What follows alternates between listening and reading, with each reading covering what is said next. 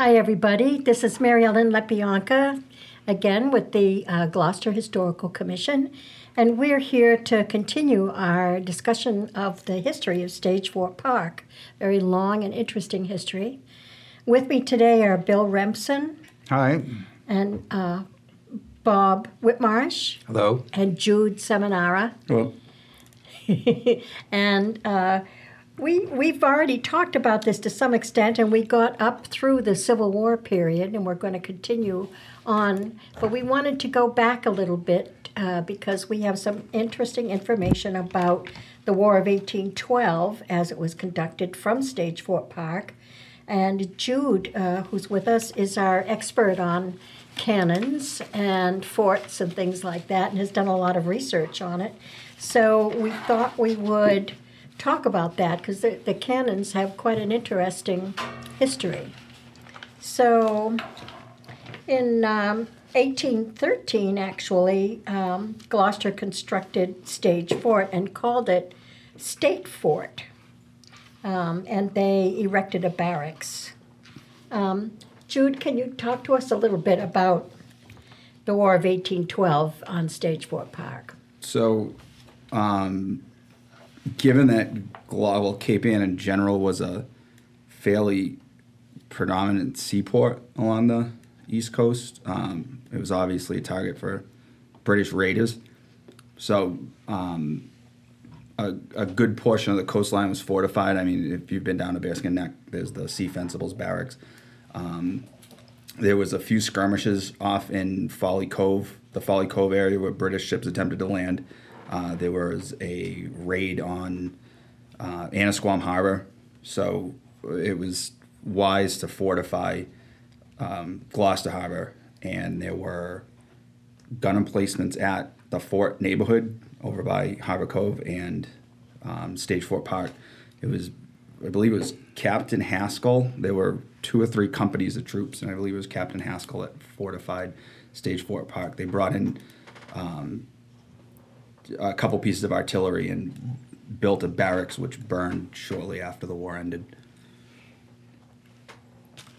Do we know anything about the armaments, though, and any more details about what kind of cannons they might have had there? I believe they were 24-pounders, and they were moved shortly after the end of the war. There was an armory up on Prospect Street, and I believe they were repurposed elsewhere. For the audience, can you explain what a 24-pounder is? What do they mean? What do you mean when you say 24-pound? 24-pounder cannon is one that fires a shot that weighs 24 pounds. The cannon probably weighed somewhere along the lines of 4,000 or 5,000 pounds itself. And how big in diameter would the mouth of the cannon be? Good question.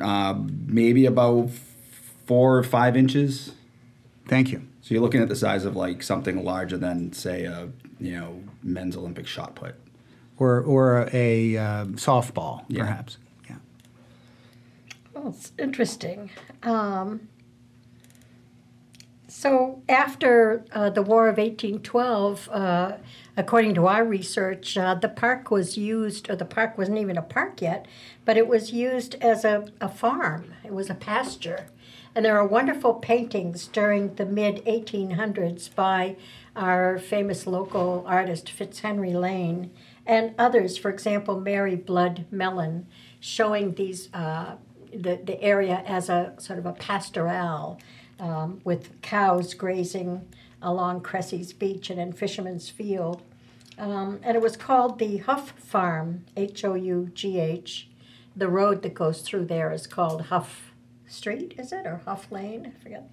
And it was privately owned, even though the owner, Benjamin Hough, was okay with having it used recreationally by people. People were always going in there. In 1840, Benjamin Hough actually offered to give his property to the city, but the city turned him down.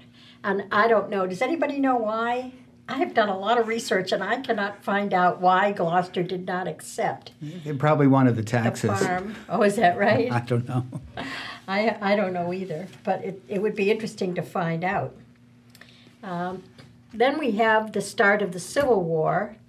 in 1863, and I think that wasn't that a time for major rearmament of the fort area? Yeah, in 1864, in the midst of the Civil War, the fort was built up. From looking at pictures, that was like the most complicated iteration of the fort. It was more than like earthen breastworks. It was looked like, from pictures, it looks like either sod or brick or some other form of masonry. And 3 guns were placed there. There's again the other fort at Fort Point was armed. Gloucester got 10 guns. 3 of them went to Stage Fort. There was a corporal's guard under Major Blunt that was stationed there. And then after the war, the fort was again abandoned. It didn't see any action. Some of these, we have some very nice photographs of the Civil War fort, which seem to indicate that they were, as you've said, we're using brick and stone as well as sod, perhaps. And do we see any evidence of that material today?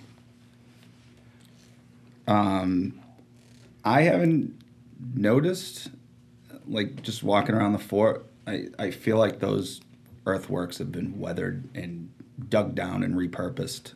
My guess would be the brick was repurposed for something else. I think it's quite possible that some of that earlier material is still there, but it's just buried under slump and debris that's accumulated in the last 150 years. Now, that Civil War fort was given a new name, wasn't it? Yep, it was named Fort Conant after Roger Conant, the leader of the Dorchester Company. Yeah, Roger Conant is the one who led the Dorchester Company people from Cape Ann to Beverly in 1626. Another thing about the cannons in the Civil War fort is that they appear to be on a fairly complex wooden supports, which allowed the guns to aim, to traverse back and forth as they aimed outwards from the fort, and also to recoil. Jude, do you have any comments about what's visible in this photograph right here in terms of the carriage that the guns were on? Yeah, I'm pretty sure that's called a traversing carriage. There's like a rail system that's like semicircular underneath the base of it, and then the gun itself is mounted on like a separate carriage with wheels. So when it recoiled, at the recoil when it fired, the gun would roll back and be checked. It was traversed with hand spikes, which are like long crowbars that gave the gun crew leverage to kind of swivel it. So it had more of a range of fire. There's a greater field of fire than just a gun sitting on a carriage pointing out the embrasure at the harbor. How many people would be involved in firing those guns? It depends on the size of the gun. Crews could be from, 4 or 5 guys to 8 or 10 guys, depending on ammunition needs and right, etc. That powder magazine, kind of like if you've been up at the fort, that kind of like little doored off enclosure is kind of a mock-up of what a powder magazine might have been. So, it would be underground and to be fairly protected because you don't want it catching fire, blowing up, getting hit with somebody else's shot. right. So depending on the needs of, there'd be a crew that would help arm that, like bring out ammunition to the crew manning the gun. Just from an archaeological perspective, I'm because I'm a great advocate of doing archaeology on the fort, which is another subject. These traversing rails that the Civil War guns were on, might be something that would have survived. It would have been left in place because it might have rusted severely and not been worth recycling or taking away. So, to the future archaeological team, they should keep their eyes open for that. For those things. Right. And a magnetometer might actually find it, which would be a very interesting thing to consider. Right.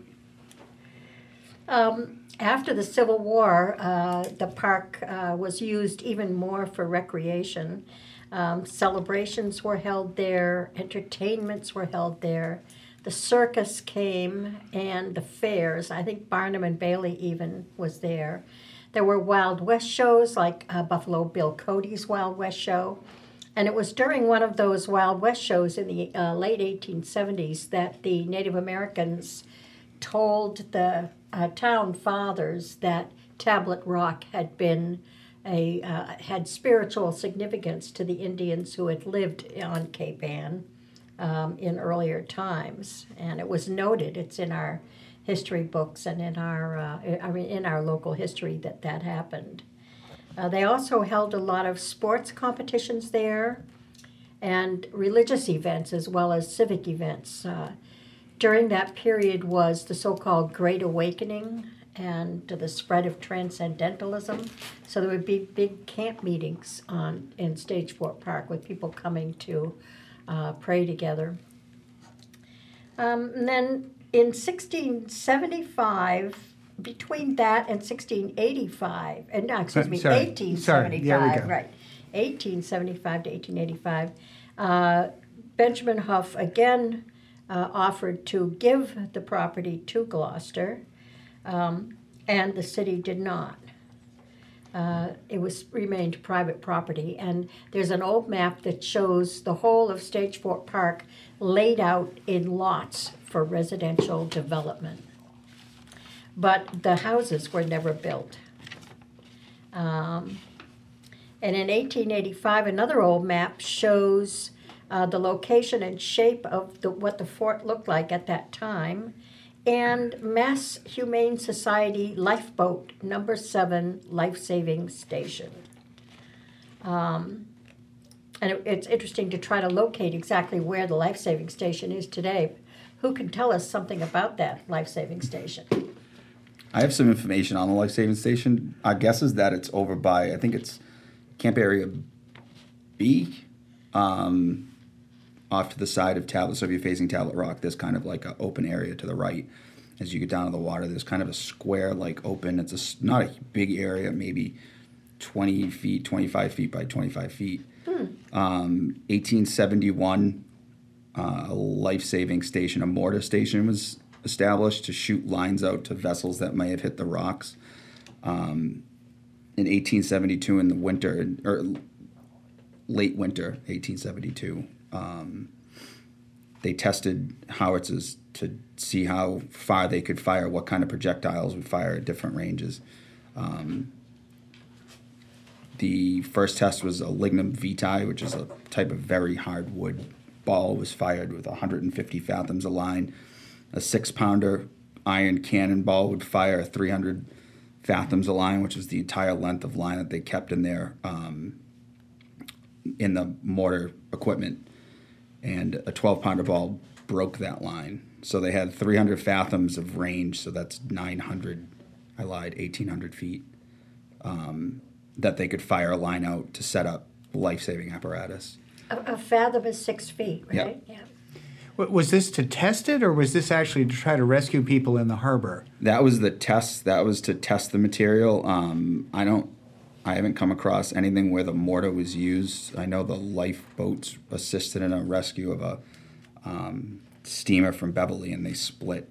I think it was a life-saving service.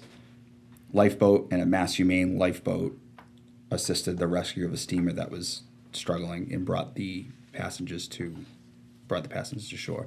If you look at charts in the U.S. Coast Pilot, which is a guide published by the U.S. Coastal Service, there's a life-saving station on that spot up until the late 1920s. Just as an aside, there was an incredible system of life-saving stations all along the coast of Massachusetts, and you still see some. There's one in Nantucket that survives, and on the Cape, and also in Gloucester, in Bayview, there's one that has survived. It's on the north side there. It's a beautiful structure, but mostly they were repurposed or moved or torn down. So forgive me as somebody with no nautical background. If I'm struggling in the harbor, a rope can be shot to me, and I can grab the rope and haul myself back in? Within Is that reason. what happens? Within reason, they'd set up either like a breeches buoy, which is kind of like a pair of like flotation A seat. It's sort of a pants seat thing that you would, and it was a pretty complicated apparatus because you have to fire a line out, have a line brought back, fire it, send another line out on that, and set up this system of like retrieval. And people would come in one by one, send the buoy back out, someone else would get in. So and then I'm repeat it. trying to visualize this. Would I come back in as on a zip line or something? Well, kind of. Similar kind to of. that, I yeah. mean, I think a lot of the people back in the days they couldn't swim, Mm-hmm. and the water would have been so rough that even if they could, they probably would have drowned. Oh, right. So that you, as Jude was saying, you would attach the line to the mast of the ship or someplace relatively high, as high as you could, that was Right. stable, and then go back and forth on the line. Right. Makes sense. And it also makes it very exciting, all of the old shipwrecks that we hear about or see in old etchings. People clinging to the masts and getting washed overboard and things like that. So anyway, Gloucester finally did purchase Stage Fort Park from Benjamin Huff's heirs. They paid $75,000 for it, and it was for the express purpose of creating a public park. And here it's sort of been being used as a public park all this time, but now it's going to be official. Then in the same year, in 1898, the fort was again renewed to get ready for the Spanish-American War. And why did we need harbor defenses during the Spanish-American War? During the Spanish-American War, there was this fear that the Spanish Navy might attack the East Coast. We were fighting a two-front war down in the Caribbean and in the Philippines, at which point the Spanish Pacific fleet was pretty much destroyed in a more or less day-long battle. The threat probably wasn't as imminent as it's made out to be, but there was a fort they had reactivated. There was a fort at Eastern Point that was basically just earthworks where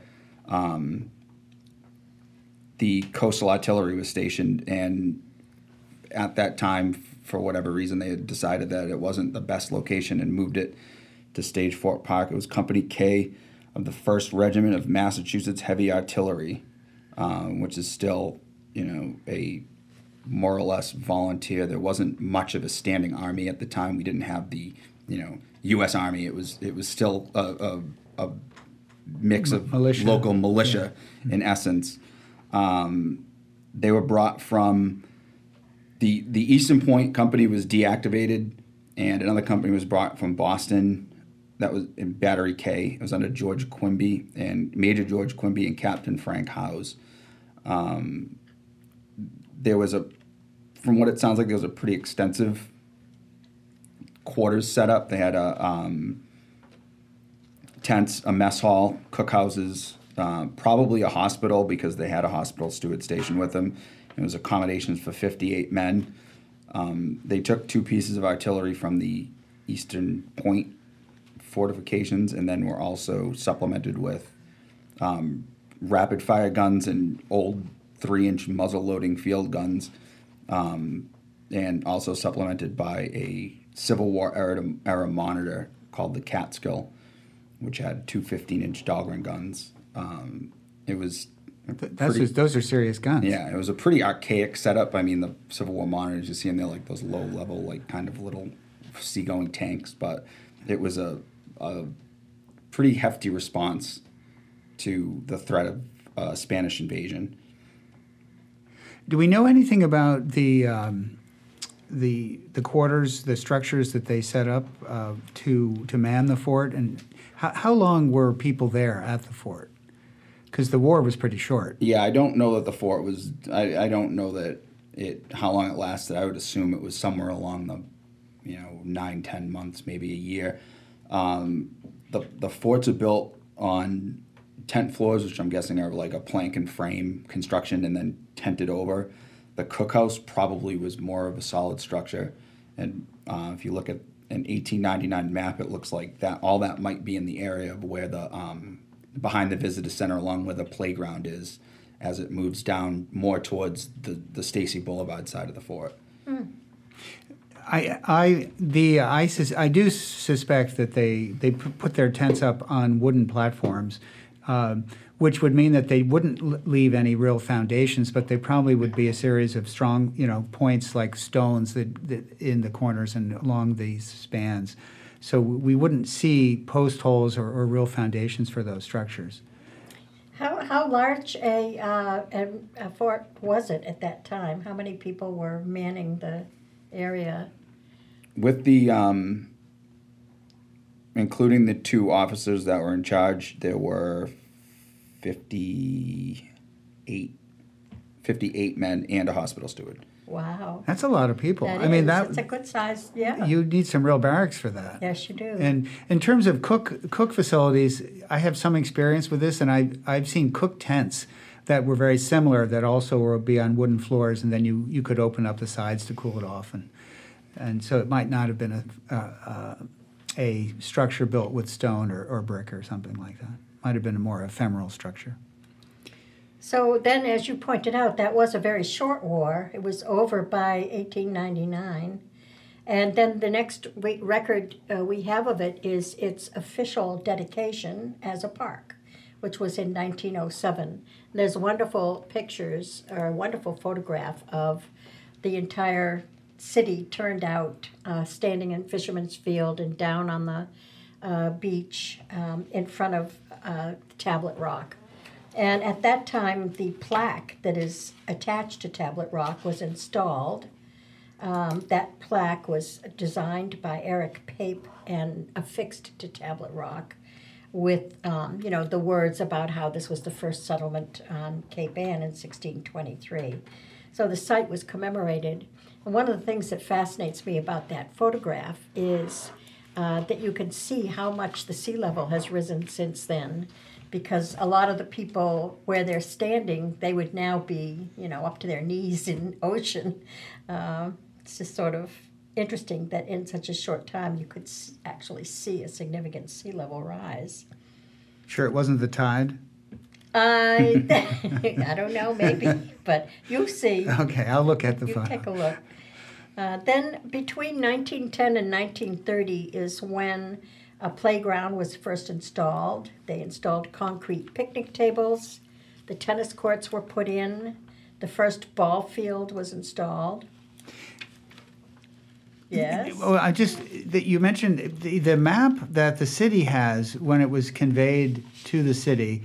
In the map, I think is drawn in 1879, but it's right around the time the city took ownership of it. Shows a ball field. Yeah. So I suspect there was a ball They field were there playing. early on. Yeah. Yep, probably the first sport played there. In 1923, the park was restored and beautified for that was its 300th anniversary. So it was thoroughly fixed up then, and trees were put in. In 1925, the seawall and esplanade were constructed that we call Stacy Boulevard. Before then, there were houses there, and a roadway. But Stacy Boulevard was created between the Cut and Stage Fort. Also at that time, the Stage Fort Park Visitor Center was first built. It was called the Rest House. What's the date of that? That was 1925. So that rest house was later rebuilt as the current Welcome Center. Made with beach cobbles, which has, I think, been restored or is in the process of being restored. In 1930, those markers were erected that you see when you go through the park, when you go down Huff Avenue. The Massachusetts Bay Colony Tercentenary Commission erected those signs. There's one about the settlement of Cape Ann. There's a bronze plaque commemorating the military history of the fort that was installed by the Daughters of the American Revolution. The DAR also had done a major restoration of the fort in 1930, and they added 2 Civil War period guns at that time. Now, are those guns the ones that are still there? So right now there are 4 cannons at Stage 4 Park. During the Civil War, there are only 3. So we have 1 extra gun. It's always good to have an extra. Yeah. Yeah. So as you enter the fort area, from the right closest to the land out to sea is a real 1848 model. I want to say 32 pounder. I have to check my notes. Yes. It's a 32 pounder naval gun. It's got a 6.5 inch bore. It weighs 6,000 pounds, 6,500 pounds. It was probably, it's a naval gun. Probably wouldn't have been used from a land fort. But that was put in. And the gun at the very end of the fort, if you follow the guns out, the fourth one's a Civil War era Parrott rifle. It's a 32 pounder. So fired a 32 pound bullet in essence, with markings that it was made in 1865. If you go up there, you can look at some of the markings on that one are particularly clear. You can read, it's on the muzzle face. So if you go to the front and look down the bore of the gun, you can see the markings. That weighs about 4,200 pounds. The other two aren't real. They were cast in 1906 for the USS Constitution. So when the USS Constitution was done being a receiving ship and they were trying to like fit it out in its early 19th century iteration, the person in charge of the refitting had 54 of those cannons cast. He was under the impression, so they're based on like a late 1790s French model 24 pounder. He was under the impression that that's kind of what would be carried. His successor didn't believe that. Wanted to switch it up. The only difference between any of those 54-inch guns, they're all in an identical pattern, is the ones that were up on the weather deck, I believe, were a little bit longer. But other than that, they're nearly identical. Which two do you think the DAR added in 1930? Probably the Civil War era guns. Mm-hmm.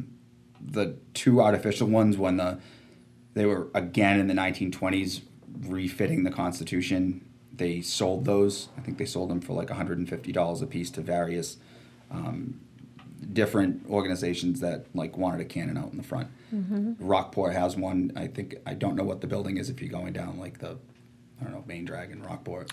Their community center. Yeah, the Rockport Community Center. Hall. That's one of the Constitution guns, and then Gloucester has those two. There's only 33 remaining ones, 14 of which are in Massachusetts. Wow. And 3 of which are on Cape Ann. So And those were cast iron or cast they were, steel? yeah, probably cast iron, yeah. They were cheaply made. They're not, they weren't made for like close inspection. And there's no way those could ever be used. They're not metallurgical steel. They're not. There's no touch hole to fire them. Yeah. They weren't, a lot of times that lathe turned it after it was cast to like take out any kind of, any weld lines and stuff, but that was kind of just slapped together for display. They're props, sort of. Yeah, but historically significant nonetheless. Yes, Yes, at this point, they're over 100 years old. Right. The same year that the DAR added the cannons to the fort there, the first Boudreaux Field was added, and Parisi Field was added, and a new playground. The playground seemed to get redone every 10 years or so. Bob, did you ever play ball in Boudreaux Field or Parisi Field? I played ball at the Parisi Field. Uh-huh. Is that baseball? Baseball. Yeah. Yes, that was baseball. And then how about the Cupboard Restaurant? That was built in 1932 as a refreshment stand. Right. And I went there as a little boy, and later on, when I was a young adult, my mother went to work there as a cook. Oh, So I have a good connection with the cupboard. I guess. And they still serve good ice cream. I'm getting hungry thinking about They it. have good cheeseburgers too. And the same family has had it now since about 1960, the Sakata family. Uh-huh. Excellent. It's a That's- real amenity for the park. It is. It's really important. In 1936, the Cressy's Beach seawall was constructed, and this was during the Great Depression, so it was one of the Works Progress Administration projects that were done here. Other ones that we've had have included the wonderful murals that we have in the post office and City Hall and other places. And I think there were Works Progress Administration projects with the quarries or the quarrymen. There's Well, the Babson the Boulders. Babson Boulders, yeah, and others. So the Cressy's Beach seawall was in that group of projects that took place during the Great Depression.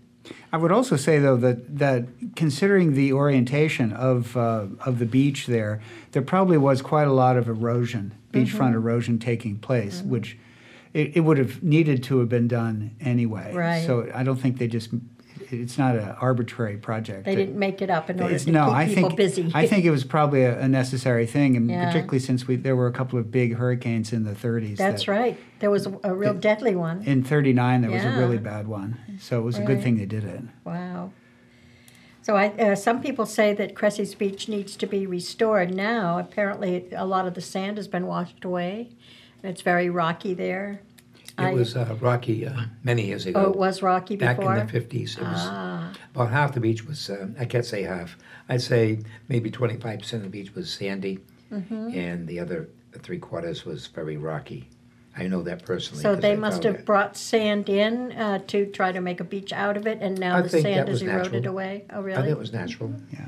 Well, they're about to dredge the Annisquam River, and they could probably take sand from there and put it that on the would- beach. What a good idea. We should propose that. That's a very good idea. Let me see. We're getting up into modern times now. In the 1950s, a lot of improvements were made to the park's landscaping and recreational facilities. New walkways were put in, and more picnic tables were put in. And then in 1986, very recently, that's when the Antonio Gentili Bandstand was built. Now, there was a bandstand before that one at some point At a different location. at a different location.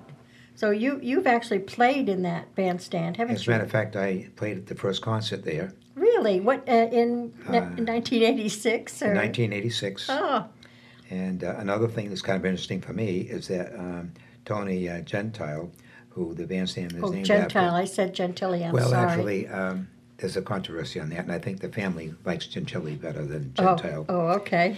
Anyway, I had my first lesson with him, and shortly after that, he had a heart attack and he retired.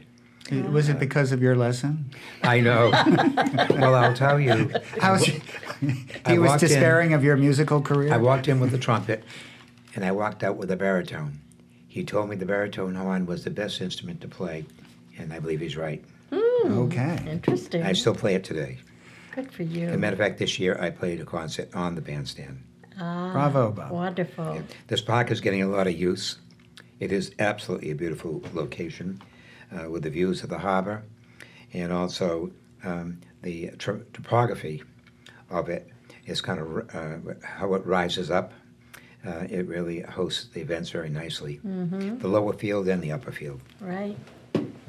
Well, I remember a powwow that was held there back in 2012. And it was held, I think, behind the grandstand in that sort of hollow was where the drummers were. It's actually the last powwow we've had here. You're referring to a Native American Native American conclave? powwow, yeah. And I do remember the three-ring circuses they used to have there. Uh-huh. They couldn't have one there now because they planted trees, Oh, which is right. beautiful. And Yeah. they have that playground, Right. which the Rotary, the Gloucester Rotary funds the Mm-hmm. upkeep of it. And so that has changed things. Used to have carnivals there and all kinds of things, but Mm-hmm. now I think it's a beautification, and still they can hold a lot of events there.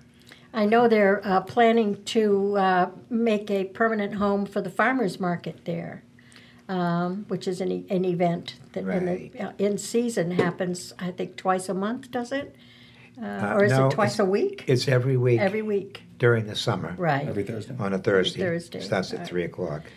Okay. And I think they're going to put it over somewhere in the parking lot area, and they're going to expand the parking in the parking lot. Right. And this brings us to our most recent development in Stage 4 Park, which is preparations for enhancing and re-landscaping the park for the 400th anniversary, which will be in 2023, coming up in just a few years. So the city has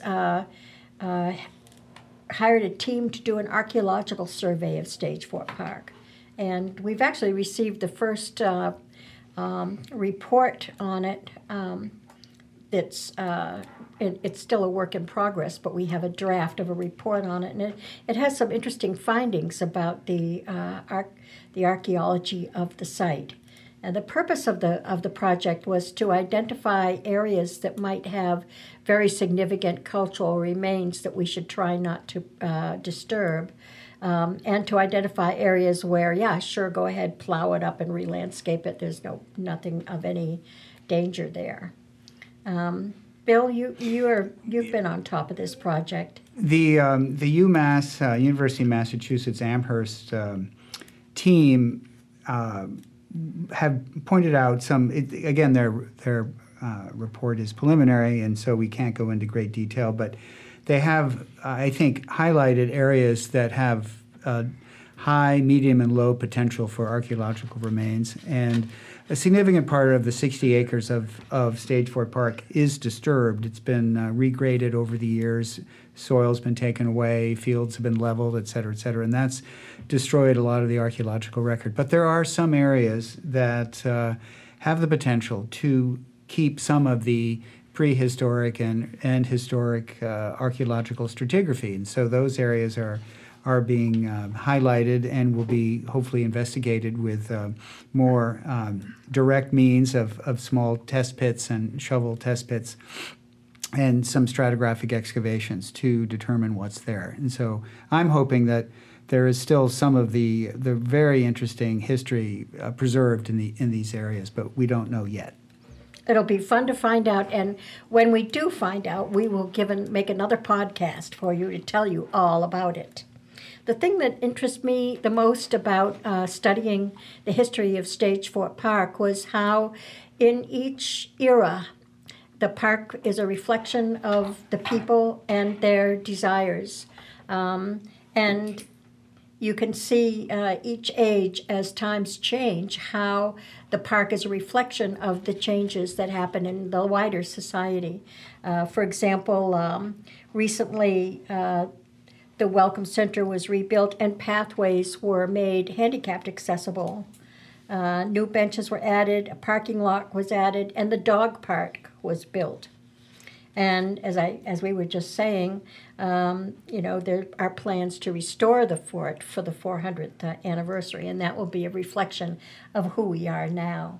All along, Stage Fort Park has reflected Gloucester's heritage and her people and their desires. So it's a wonderful cultural resource for everyone in our community, and we should be really glad that it's managed to be preserved, and we should go on and continue to do so. Anybody have anything they want to add? No, we look forward to further archaeological work, and we wish the Department of Public Works good luck and with their renovation schemes. And so we all want to be able to enjoy the park and our descendants for many, many years into the future. Right. Wonderful.